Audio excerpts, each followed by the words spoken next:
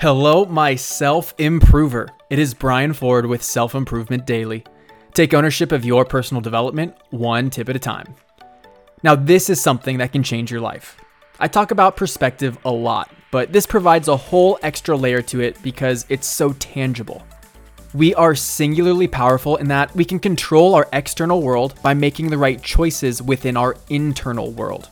And no one has mastered this like Charlie Rocket, an individual who has a special quantum magnetism to him. He spoke on this when he was interviewed by Logan Paul. Let's hear from him now. I do this thing called I'm on a winning streak. So when I wake up in the morning, I start off with like my cup of coffee at Starbucks. I go to the counter, boom, double shot of espresso, on ice, splash of almond milk, 2 raw sugars.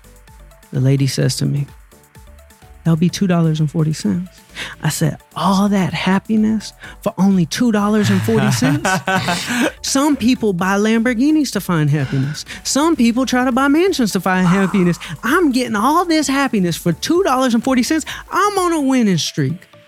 And I start my winning streak every day because if I'm looking for the winning streak, I'm going to find it. I mean, if you have a 14-day winning streak, there's only one thing on your mind, 15.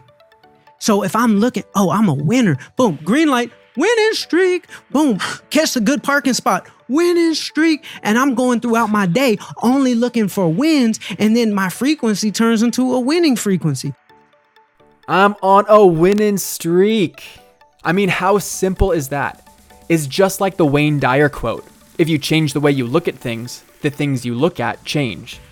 If you see yourself as a winner, and everything that happens to you is just an extension of the streak you're on, then you'll continue to find wins in your life.